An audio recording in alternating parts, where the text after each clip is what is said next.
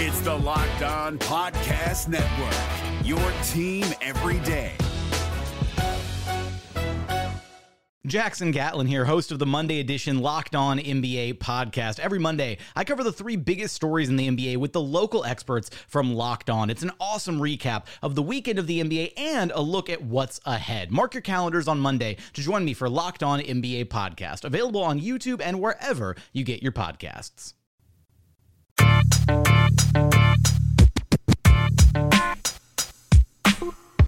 You are Locked On Magic, your daily podcast on the Orlando Magic. Part of the Locked On Podcast Network, your team every day. And you are indeed Locked On Magic. Today is June 1st, 2018. My name is Philip Rossman-Reich. I'm the expert and site editor over at OrlandoMagicDaily.com. You can, of course, follow me on Twitter at PhilipRR_OMD. I don't know about you. I'm recording this at about 12:30 in the morning. I am still coming down off that game one of the NBA Finals, the Golden State Warriors defeating the Cleveland Cavaliers, and a really exciting game. If we can get 4, 5, 6 more of those, I'd be really, really happy. I don't know about you. Certainly, Cleveland proved themselves more game than I probably thought they would. LeBron, just incredible, scoring 51 points. And, of course, an unfortunate gaffe at the end, something that you hate seeing because you feel for the guy and you see all the jokes coming in. But in a big moment, a big mistake made. I'll recap that game in a little bit. I just want to remind you, if you want a little more in-depth on the NBA Finals, to check out Locked On Warriors, Locked On Cavs, and Locked On NBA. You can find them all on iTunes.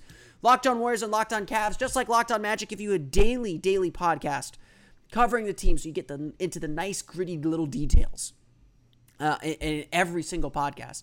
Definitely be sure to check that out. And Locked On NBA gives you the national perspective as well from the site, from the local experts like me around the NBA. You can check out the Locked On Podcast Network, of course, on iTunes. Be sure to check those out.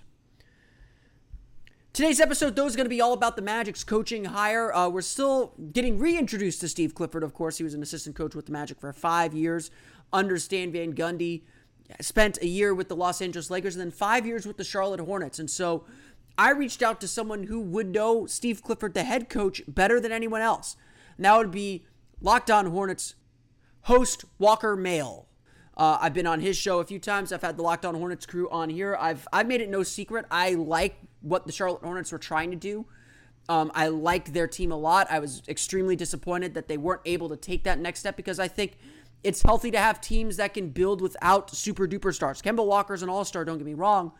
But I always thought the Hornets did a good job. They got good draft picks. They made some good decisions. They just could not get those last pieces in place. They could not get the free agents or the trades to go down for them and take that next step. And as you'll see in this discussion, I cribbed a line from my good pal Chris Barnwell of CBS Sports that the Hornets really did a good job hitting singles with their draft picks when really they probably needed some doubles and triples to get to that next level. That's not on Steve Clifford, of course. That's on Rich Cho. So in this conversation coming up, we discuss everything there is to know about Steve Clifford and about what he brings to the table as an NBA head coach. And so without further ado, here is my conversation with Walker Mail. Enjoy. The NBA playoffs are right around the corner, and Locked On NBA is here daily to keep you caught up with all the late season drama. Every Monday, Jackson Gatlin rounds up the 3 biggest stories around the league, helping to break down the NBA playoffs. Mark your calendars to listen to Locked On NBA every Monday to be up to date. Locked On NBA, available on YouTube and wherever you get podcasts. Part of the Locked On Podcast Network, your team every day.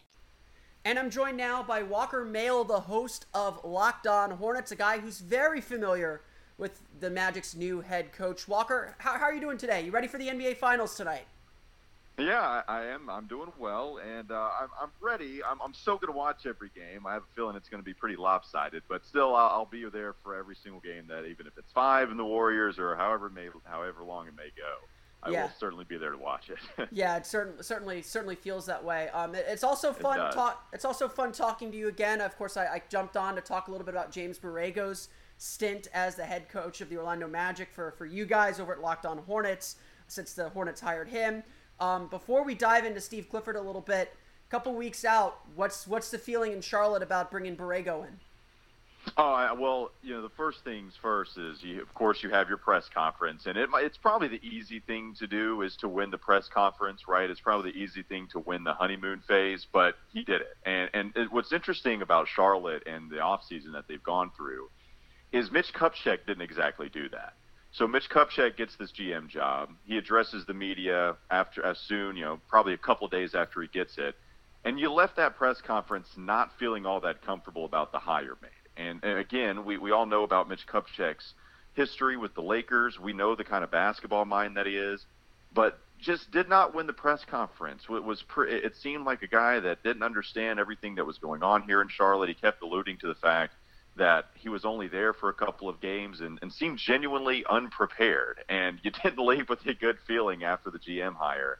That was not the case whatsoever with James Borrego, who comes in, answers every question candidly. I thought he was very genuine, thought he was very thorough on whatever question that was thrown at him. It seemed like a guy that had a purpose, seemed like a guy that wanted to create an identity, and seemed like someone, of course, coming from Popovich's system that understood that was something that was attractive about him, right? That he was going to take a lot of the stuff that he learned from Pop and was very appreciative, but also had some thoughts of his own and talked about some of the players and the kind of things that he wanted to do. The one thing about Charlotte is we are so keen on developing Malik Monk because it means everything to this organization that just has not drafted well.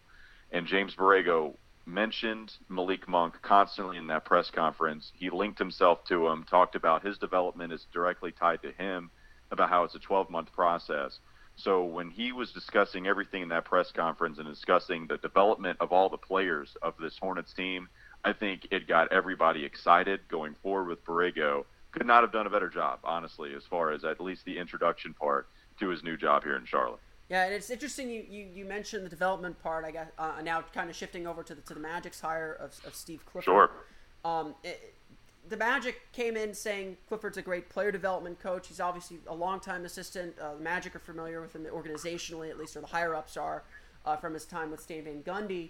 But I think one of the big criticisms that Clifford faced was that the draft picks never really turned into much. I mean, Malik Monk, as a rookie, maybe he didn't handle him correctly. I think whenever there's a lot of pressure to win, which I assume Charlotte was under this year as they didn't win and their coach was fired. Whenever there's a lot of pressure to win, you tend not to rely on young players who tend to make a lot of mistakes. But, I look at that team, they never really were in position to draft many stars. But Frank Kaminsky turned into a solid player. Cody Zeller is a really impactful player, probably more than I thought he would be. Michael Kidd-Gilchrist became probably, when he's healthy, at least one of the best defenders in the league. Where do you fall on we'll get into the big macro question of overall what Steve Clifford's job was in his 5 years there, but where do you fall on Steve Clifford as a player development coach? Was that really something that was lacking in Charlotte that they needed to correct? And is that a strength of Clifford's, or is that something that was kind of a mixed bag there? I thought a lot of people gave him a hard time on that, and I thought it was undeserved for a lot of that. Look, I think Steve Clifford is a good head coach in this NBA. I think he is a good player developer. He did not get a lot of respect in that regard here in Charlotte. There were a lot of fans that were upset about the fact that Malik Monk was not playing. There was a lot of, I don't want to say anger, but there was a lot of frustration that Frank Kaminsky didn't turn into something more than he is right now. And people have a lot of problem with Frank with this team. People have a lot of problem with MKG and Cody Zeller. But, my response to that is, there's a reason that Rich Cho isn't here anymore. Yeah. I mean, they did not draft well at all in the Charlotte Hornets tenure. The first pick is Bismack Biyombo for the Bobcats, and it took them 2 times to hit on Kemba Walker, the only guy I think you could say was a definitive hit at where they drafted in Rich Cho's tenure. And again, it took them Bismack Biyombo before you got to Kemba Walker, which you guys know about down there, paying him $17 million. So, yep. I mean, Rich Cho is a guy that I think deserved a lot of blame in that regard, and it's a reason that he's no longer here.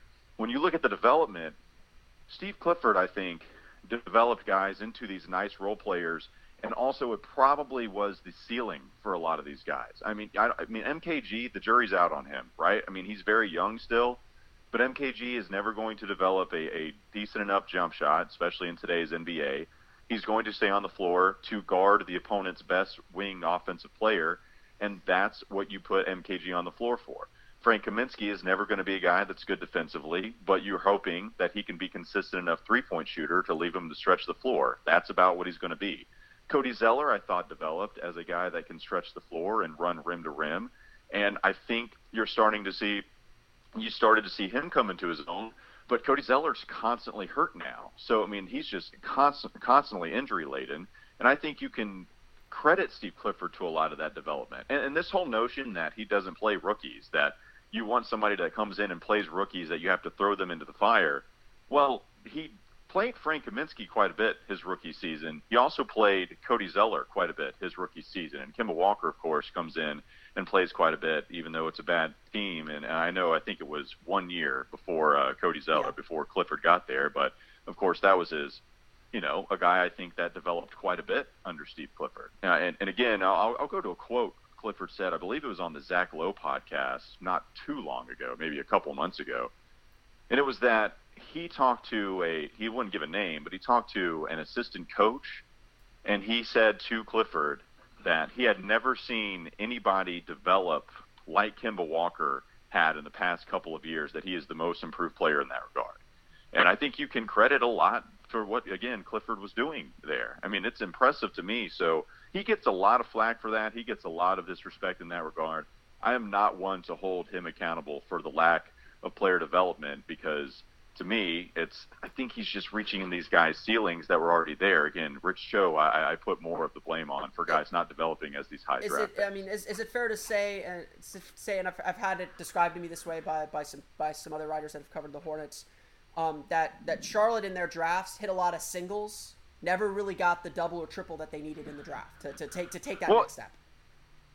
Is that a fair characterization? Yeah, well, I mean, that's fine. I mean, that's probably a good way to put it. I mean, look, you're getting guys that aren't considered huge busts because, MKG, the second overall pick, he has not lived up to the value of a second overall pick, but it's a guy that can see some time on the floor. I mean, it's a guy that you could see as a starter. Frank Kaminsky, you draft him over some other players like Miles Turner and Devin Booker, which a lot of Hornets fans are still frustrated about, and deservedly so. And I don't think you'd call him a bust. Rich Cho, I never think really drafted any busts. The Charlotte Hornets never drafted any guys that you just say, man, they need to be out of the league right now. But again, Kemba Walker is the only guy that has turned into an all-star. And you're talking about a Bobcats/Hornets team that you saw draft second overall, you saw draft fourth overall. They've been in the lottery quite a few times, and none of these guys, besides Kemba, have even sniffed an all-star game. So, yeah, single probably a good way to put it, just guys that you put out there and can be rotation players, but you need more than that in today's NBA. Yeah, and certainly you can hit a lot of singles, and eventually you might score a run, but you're probably in this NBA especially, you're probably not gonna really compete at a high level unless you're hitting home runs. It was small, right? Sorry. Like small ball in the NBA is not equivalent to small ball in the MLB. Exactly. We need to hit some home runs here in the NBA, unlike just bunting and hoping to God that we score on a sacrifice squeeze. That's not exactly what's going to happen here in the NBA. You need to hit your draft picks as with a small market team, and just hasn't happened with Rich Cho. Yeah, for sure. When Steve Clifford came in, the Bobcats, I guess they were still they were beginning to transition to the Hornets, but the Bobcats at the time were coming off two pretty poor seasons. I think it was 28 total wins in 2 seasons, including the 7-win lockout season. And the first year that Steve Clifford got there, they become a 40-win team and make the playoffs. How big was the culture shift that Clifford brought on from that first year? Like what did he do to really help turn that team around so suddenly? Was it a matter of, he spoke yesterday at the press conference about how Kemba Walker insisted that he go through every drill of Summer League, even though he wasn't playing in the games, even though Clifford kind of offered him just play in the scrimmages at night. Don't worry about the drills in practice, and the leadership that he took on. And obviously players matter at the end of the day too. But how big was the culture shift that Clifford brought on even from that first year to bring about that turnaround? Well, the Charlotte Bobcats were coming off of one of the more questionable hires in the NBA after Mike Dunlap had that team. And of course, Mike Dunlap comes in after that 7-win season doesn't do that well at all. I mean, just a very questionable hire, to say the least, and he's gone instantly. Then they go to a guy like Steve Clifford, who had been heralded as one of the better defensive minds and one of the better assistant coaches in the NBA. Of course, coaching under Stan Van Gundy. Of course, everybody knows that. But Steve Clifford comes in and establishes an identity. He understands what he wants, and I don't think he has any problem relaying that message to the players about exactly what he wants. The players know every day, this is exactly how Steve wants me to play. And I think that translates very well, especially to young players, where it's already a tough jump to go from college basketball to the NBA. Remember, that Charlotte team, again, you're talking about Kemba Walker, you're talking about some young players, and established Al Jefferson, who was very good at that time. But you're dealing with young players that need a kind of a message that is simplified for them, and that eventually you start to get detailed as they start to get some more experience under their belt. But Steve did a good job. Too. Steve, excuse me? And probably some continuity, too. Just being in the same system over and over again, you begin to learn the nuances. Sure. No, absolutely. Absolutely. Again, I completely agree with that. And it's just a guy that I think just did a good job with these young players, that they were able to understand what he wanted out there on the court, and they did it, and they bought into what Clifford was saying, and it turned out to be a good season for a Bobcats team that desperately needed it. He takes them to a playoff appearance, and yeah, they get swept, but who cares? Or this was a team that had just gone, as literally the worst NBA team winning percentage-wise in all of the league's history. And Steve Clifford comes in and turns it around, and never has a season. Next season he goes 33-49, but then the next season you have to adapt, right? I mean, he doesn't even have the same kind of team as the team that made the playoffs the second time. It was a different kind of playing style, and they took the Heat to 7 games, and Dwayne Wade was just amazing in Game 6 and 7. But he took the team to playoffs in 2 different ways. He adapted in that regard, and I think he's a good coach, and I think he did a good job with establishing something with a brand new team with a lot of young players. And I think he can do the same with Orlando. We'll see. Not exactly the greatest situation, but I'll tell you this: I think that situation, I think that talent that they have around him in Orlando right now is better than what he inherited in Charlotte for the most part. Yeah, and it'll be interesting to see how those pieces fit together. Those first 3 years, Charlotte was top 10 defensively. He noted at the All-Star break that 4th year, they were 7th in the league in defensive rating before injuries kind of had them tailing off. What is it? What is characteristic about his defense? What makes them so successful? I mean, I kind of joke with people. He had a top 10 defense with Al Jefferson at center. That's no small feat. No, exactly. Like, Al Jefferson is basically playing in cement, and he's had an old man game ever since he was drafted in the league. And he's probably had an old man game since elementary school. Let's be honest. Yeah, he did. He was playing at the Y, and that's where he developed his game. Absolutely. Defensively, not exactly a guy that you hang your hat on, but you're right. I mean, it was impressive. I think what they did, and again, I'll use the word simplify here, right? Like with Al Jefferson, it's not that Al Jefferson needed it to be simplified, but you needed his actions to be limited, right? I mean, you wanted Al Jefferson to kind of camp out in the paint, limited mobility. You don't want him to move around a whole lot because he just can't. And then you would have the perimeter defenders go at it. Again, with that team, right, I think you had Gerald Henderson, who was a good defender on the perimeter. Kemba Walker was a guy that, was able to at least be active on the perimeter. MKG was on that team as well. He was a rookie that season still, or maybe that was his first year. And MKG, a guy, if nothing else, has proven to be a good defender. So you would just have a bunch of perimeter guys do very well out there on the three-point line and pack line area. And then Al Jefferson was just kind of chill down low, and if anything came up there, throw a hand up and see what you get. But, that's what kind of Steve Clifford implemented. And I think what you've known from him, and Philip, I know you talked about this with James Borrego's philosophy, is that Steve Clifford, just like Borrego, cares about protecting the rim. They're similar in that regard. Clifford, liked Al Jefferson being down there to at least be a bigger body. They went after Roy Hibbert, and the Roy Hibbert experiment didn't necessarily work here, but it's something that he did praise, he did want as a guy who can protect the rim. That's why they went out and got Dwight Howard. He was big in getting Dwight Howard here to Charlotte, and I don't necessarily know if that experiment worked wholeheartedly, but it was with the intent to protect the rim. So that is something that he believes in. It is a ever-changing NBA, it is now watching these guys spread the floor so much more so than we're used to. And I think Steve Clifford has shown the willingness to adapt to that. At least he's discussed it in interviews and podcasts that you've listened to him come on. But defensively, it's somebody that cherishes protecting the rim and, of course, obviously putting a ton of effort in that area of basketball. And I think you can expect that again. I don't think that's ever going to leave him, but I do think you can expect him to adapt and maybe demand more of his centers, maybe try to get more mobility out of these guys, which he just hasn't had a whole lot of mobility at the center position. Cody Zeller probably has been the most mobile, and it's not like that guy is a defensive lockdown defender at the center position. So maybe with Bismack, I know Orlando is desperate to get some useful minutes out of him, especially with that contract. Maybe with Bismack, you're able to see what he can do defensively and make him a useful player again. Yeah, it'll be interesting. I'm sure he likes the potential of Kem Birch and obviously the length on the perimeter with Jonathan Isaac and Aaron Gordon probably intrigue him too, as far as kind of copying a little bit of what he had in Charlotte with some of those rangy defenders. Right. It feels like it's just a much more switching league now, and you need centers that can get out on the perimeter a little bit and hold their own at least, or slow down the guys enough to bring the help over.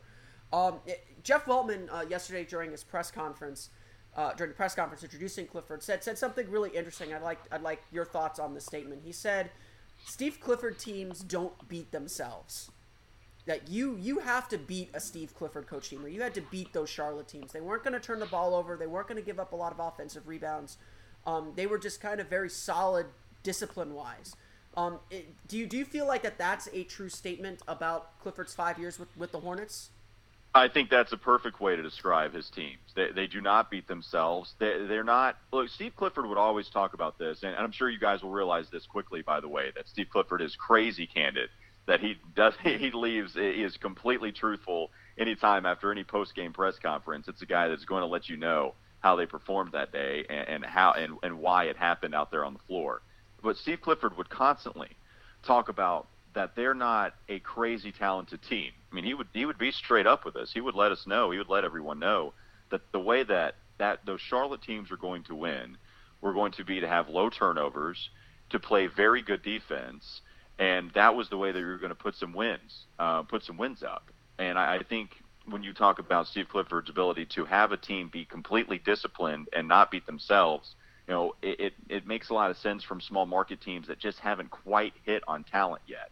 And if you're able to at least win some games in the meantime to establish a winning culture, I think Steve Clifford is the perfect guy for that, because it takes the mistakes out of a basketball game for the most part. They were among the league's best in not turning the ball over. Again, they constantly finished towards the top in defense. Besides the last couple of years where it just started to go astray, Steve Clifford had always had some of the best defenses out there in the entire league. And it's not exactly a roster you would look at and say, well, man, that's a crazy athletic roster. They've been begging for some athleticism here in Charlotte for quite a while. And you guys in Orlando, Orlando has some athleticism. So, I think Steve Clifford, his ability to limit the mistakes for a basketball team is a perfect way to describe the kind of style that he implements with any kind of franchise that he coaches. Why did things go wrong in Charlotte? Was I know there were a lot of injuries over the course of his 5 years. I think I had your producer Doug when he was hosting Locked On Hornets on my show a year ago, and I kind of saw the Hornets as kind of a model for the Magic, a team that didn't have any stars but was trying to take that next step forward, to be a playoff contender at the very least and get in the running for some free agents, but. It just never seemed like Charlotte could get over the hump. What do you think was the cause of all that? Well, look, I think that expectations at the beginning of the year were pretty high. The Charlotte Hornets had not made the playoffs the previous season. It was a season removed, of course, from that 7-game series against the Miami Heat. Then that summer comes along. You can't keep all the free agents that the Charlotte Hornets have. You lose Courtney Lee, a good wing defender and a good three-point shooter. You lose Jeremy Lin, who had been a very good reclamation project in Charlotte after struggling in the meantime. And you keep Nick Batum and you keep Marvin Williams. And you keep those guys, and then you try to build elsewhere. And it was tough to bounce back, I think, from that. But this season, in particular, this past season that just happened, you get Dwight Howard in a trade that you send Miles Plumlee and Marco Bellinelli to Atlanta. And I think Dwight Howard, and myself included, I think there were some expectations for him to come here and help a defense and help a team, take it to the next level and get back into the playoffs. And when you look at this offseason, I think Charlotte and perhaps Boston and Detroit, those are the three teams you looked at in the Eastern Conference that you would have said improved in the offseason, that improved greatly. Nobody had Indiana doing what they were doing. Philadelphia, you didn't know about the injuries, but that they were going to be a 3 seed in the Eastern Conference. And so when you look at the team that really improved, it was probably Boston getting Kyrie, it was Detroit and getting an Avery Bradley, and it was Charlotte getting Dwight Howard and sticking with some of the guys they already had. And you look at that roster, you think it's a playoff roster. So the expectations were high. I just don't think the Dwight Howard experiment worked out. Steve Clifford went on that Woj pod. He went on the Adrian Wojnarowski podcast after he was fired, and he discussed that centers in today's NBA game are so keen on developing their offensive game, trying to stretch the floor that way, but instead that they should be trying to develop their game defensively and being able to move laterally on the perimeter, because now you're having to defend these unicorns that are just specimens, crazy specimens coming into the league. And some of these guys are just not only getting outdated offensively like we usually think, but defensively. They just can't step out and defend on the perimeter. If they're able to do that, then you have a real chance to be a star in this league. And I think, that was kind of a shot at Dwight Howard, who was just unable to do so. And I don't think it just did not work out this season. On top of the injuries, on top of just some talent that never was able to work out because it wasn't drafted well, I think for the most part, the expectation was just a little high at the preseason. And defensively, the game plan just was not able to thrive with Dwight Howard being at the center position. Yeah, that's interesting to note, too. I mean, I think it's really been intriguing watching these playoffs, seeing how the center position has really, really changed. Hassan Whiteside essentially didn't play that last half of the series because he didn't stick with Joel Embiid and was a defense. I mean, maybe he had some other issues too, but he became a defensive liability. I mean, even Rudy Gobert, probably the defensive player of the year, got played off the court at times in the Jazz's series with the Rockets. Well, right, and a guy that is decent on the perimeter, right? I mean, for him to be that big, decent. But I mean, it's so crazy that they're spreading the floor this much, that it's all perimeter. That a guy like Rudy, who was fantastic, they did find a weakness in that game where they're just constantly on the perimeter. And even Gobert, who any team would love to have on their team, like any team would love to have him on the roster. Even he got some flaws shown in that game in that series. Yeah, definitely interesting. Well, I appreciate you giving us some insight on Steve Clifford, on what he could do as a head coach and what he did with the Charlotte Hornets. Let my listeners know what's coming up on Locked On Hornets and where they can find you.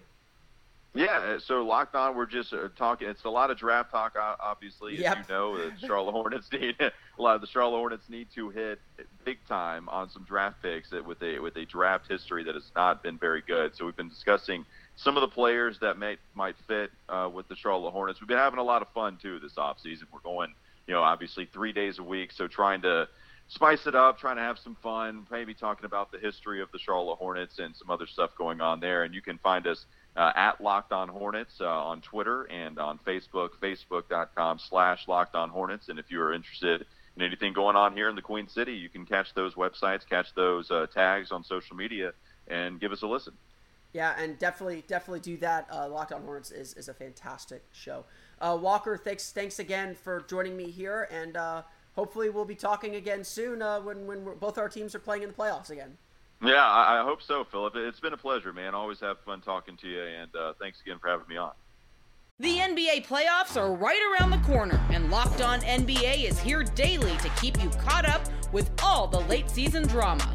Every Monday, Jackson Gatlin rounds up the 3 biggest stories around the league, helping to break down the NBA playoffs. Mark your calendars to listen to Locked On NBA every Monday to be up to date. Locked On NBA, available on YouTube and wherever you get podcasts. Part of the Locked On Podcast Network, your team every day. My thanks to Walker Mail for joining us on the show. Sorry if the audio is a little bit off. I had to record that through my computer. Didn't have my mic. I'm using my mic now to record this. So I'll give you a moment to adjust. I'll use my smooth jazz NPR voice for a little while to let your ears adjust to the different audio levels. But again, thanks to Walker for talking to me for a little bit about Steve Clifford and about what he brings to the table with the Orlando Magic. Certainly very excited to have him in Orlando. Very curious about what's going to happen. And obviously there is a lot to like, certainly a lot to detract, and we'll just see how the chips fall from there. But let's close the show then on a look back at Game 1 of the NBA Finals. And I couldn't help myself. It was a fantastic game. One of the best finals games from start to finish that I've watched. Just everything you could expect. LeBron James with a masterful performance. He's just unreal. He's playing such incredible basketball. It's such a joy to watch him play. And it's still a joy to watch the Warriors play. Stephen Curry had a fantastic game. Durant did his thing. You got to see JaVale McGee in all his glory, but everyone's attention is going to go to the end of regulation with the Cavaliers trailing by 1. George Hill was at the free throw line, split his free throws, and J.R. Smith grabbed the rebound and went back out to the three-point line as if the Cavaliers had the lead, expecting to get fouled, and time ticking away, and the Cavaliers did not end up getting up a shot, and so they go to overtime. And in overtime, the Warriors just went Nova and beat Cleveland bad and made it a 1-0 series lead for Golden State. And I couldn't help but think back to some of the gaffes that have frankly marred the Magic's playoff history. Yes, missed free throws. Magic fans know all about missed free throws in the NBA Finals. Nick Anderson missing 4 free throws during Game 1 of the 1995 NBA Finals that cost the Magic that game and really deflated the team. I think back to 2009, Game 4, Dwight Howard missed a pair of free throws with the Magic up by 3. Just needed to make 1 to go up 4 and tie that series of 2. Instead, he misses. Derek Fisher comes down to the other end of the court. Jameer Nelson lays off him just a bit too much, doesn't foul, doesn't really contest the shot, and Fisher buries a 3 to tie that game and send it to overtime. I agree with this sentiment that in both those games, and all 3 of these games actually, the teams that failed or struggled or didn't finish the game had a chance to still win it in overtime. So you can't put everything all on those moments. But undoubtedly, those moments were very deflating. You could just sense the frustration from the Cavaliers and the exasperation that J.R. Smith did not make that right play, or George Hill did not make the free throw. And certainly, Smith's gaffe seemed to overshadow the fact that George Hill split those free throws. You put on top of that the ref's decision to overturn an original charge call for LeBron James that gave Golden State 2 free throws. And it was just a frustrating night for Cleveland. And you could really feel for them because when you watch that game play out, Cleveland really had to play perfectly to beat Golden State. Golden State, I thought, was very sloppy. Not turnover sloppy, but just very loose with their offensive game plan. I thought their defensive game plan wasn't particularly good either. They were switching every screen, and so you had a lot of LeBron going at Stephen Curry, which I don't think is what Golden State ultimately wants. You had a lot of them giving up offensive rebounds. Tristan Thompson, Kevin Love did a great job on the glass, as did Larry Nance, who had some big minutes. And J.R. Smith, honestly, in the first half had some big minutes too. But at the end of the day, Golden State could get away with all that because Curry went off. Durant got his shots. Klay Thompson came back from a knee injury, got his shots. They got big minutes from JaVale McGee in the third quarter. They got big minutes from Jordan Bell in the first half. And Golden State could mess around a little bit and still come out on top with that win, with a close win at that.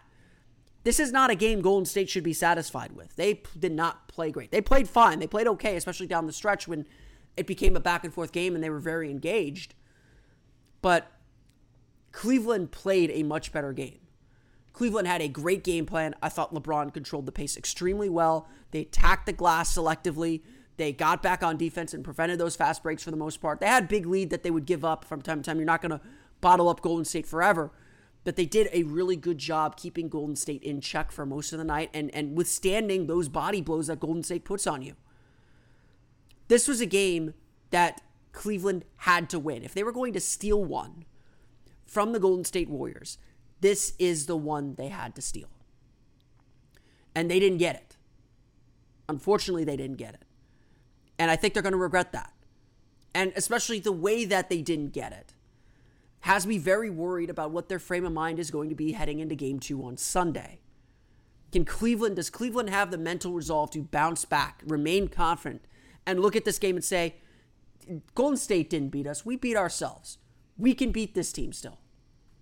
Are they going to have that confidence? I know LeBron will. LeBron will definitely keep that team even and keep that team ready, or keep himself even ready. But the question is J.R. Smith going to recover from this? I remember Nick Anderson was never the same free throw shooter after missing those free throws. These are big moments. These are big games. You can't do anything but look back at them with regret. Now, maybe because the Cavaliers have been to the finals the last 3 years, this feels like old hat. I think with that 95 Magic team, it felt very, very new. It felt like this was our moment. We've got to do it now.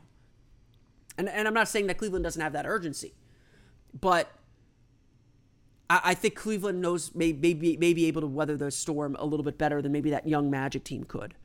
Then again, we won't know until the ball tips off on Sunday at 8 o'clock.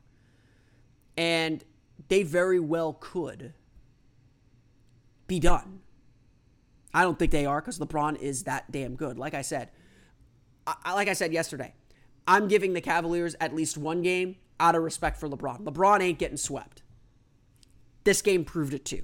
He looked tired at the end of the game. He's going to need someone to step up. He's going to need Kevin Love to step up. He's going to need J.R. Smith to step up and make shots. Someone's got to take some of that burden from him. But what was it, 51, 8-8? I can't remember seeing a finals performance quite like this. Not since Allen Iverson, probably. LeBron is not human. Let's make that clear too.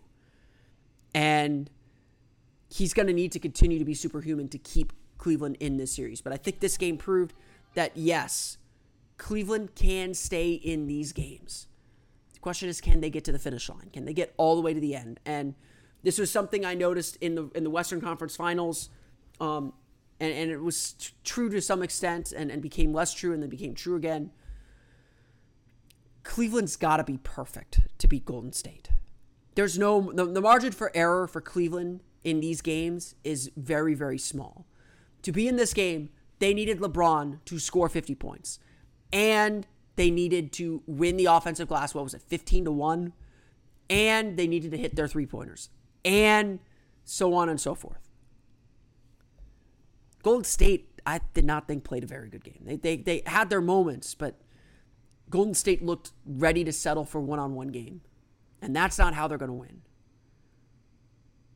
But Cleveland had a good game plan, and I think Cleveland will make some adjustments, and I think they'll keep it close, but I do think Golden State ultimately wins Game 2 by a healthy margin at the end of the day. A great Game 1, though. If we get more games like that, it's gonna be a very fun NBA final. So Golden State up 1-0. Sunday is Game 2 in Oakland at 8 o'clock. That'll be on ABC in the U.S. and in Florida. I want to thank everyone again for listening to today's episode of Locked On Magic. Of course, find us on Twitter at Locked On Magic. Find us on iTunes, Stitcher, TuneIn, all the fun places to download podcasts to your podcast-enabled listening device. You can subscribe to the podcast there. You can follow the podcast on Twitter, as I said, and you can, of course, check us out at LockedOnMagic.com. You can follow me, of course, on Twitter at PhilipRR_OMD. And for the latest on the Orlando Magic, including the latest draft profile on Colin Sexton, I know that's someone everyone wants to read about, check out OrlandoMagicDaily.com. A quick note on the draft as well, since I'm going to skip the draft today. I was listening to an interview with Jeff Weltman from Scott Inez of ESPN Radio. He said they have not brought in any players for the 6th pick yet, so it seems like the Magic are still doing their homework and still getting their ducks in a row before bringing those guys in for some interviews. So still some time, still got 3 weeks until the draft. It'll come quick, but still some time to get that work done. I'm sure the Magic had someone out at the Pro Days out west, even though Weltman and Hammond were not there, dealing with their new coach and hiring their new coach. Again, be sure to check out Locked On Hornets. They do a great job covering the Charlotte Hornets there. Check out Locked On Warriors and Locked On Cavaliers. And, of course, follow the website on Twitter at OMagicDaily. That's going to do it for me. I want to thank you all again for listening. I'll see you all again on Monday for another episode of Locked On Magic. Have a great weekend. For Orlando Magic Daily and Locked On Magic, this has been Philip Rossman-Reich. I'll see you all again next time for another episode of Locked On Magic. You are Locked On Magic, your daily Orlando Magic podcast, part of the Locked On Podcast Network, your team every day.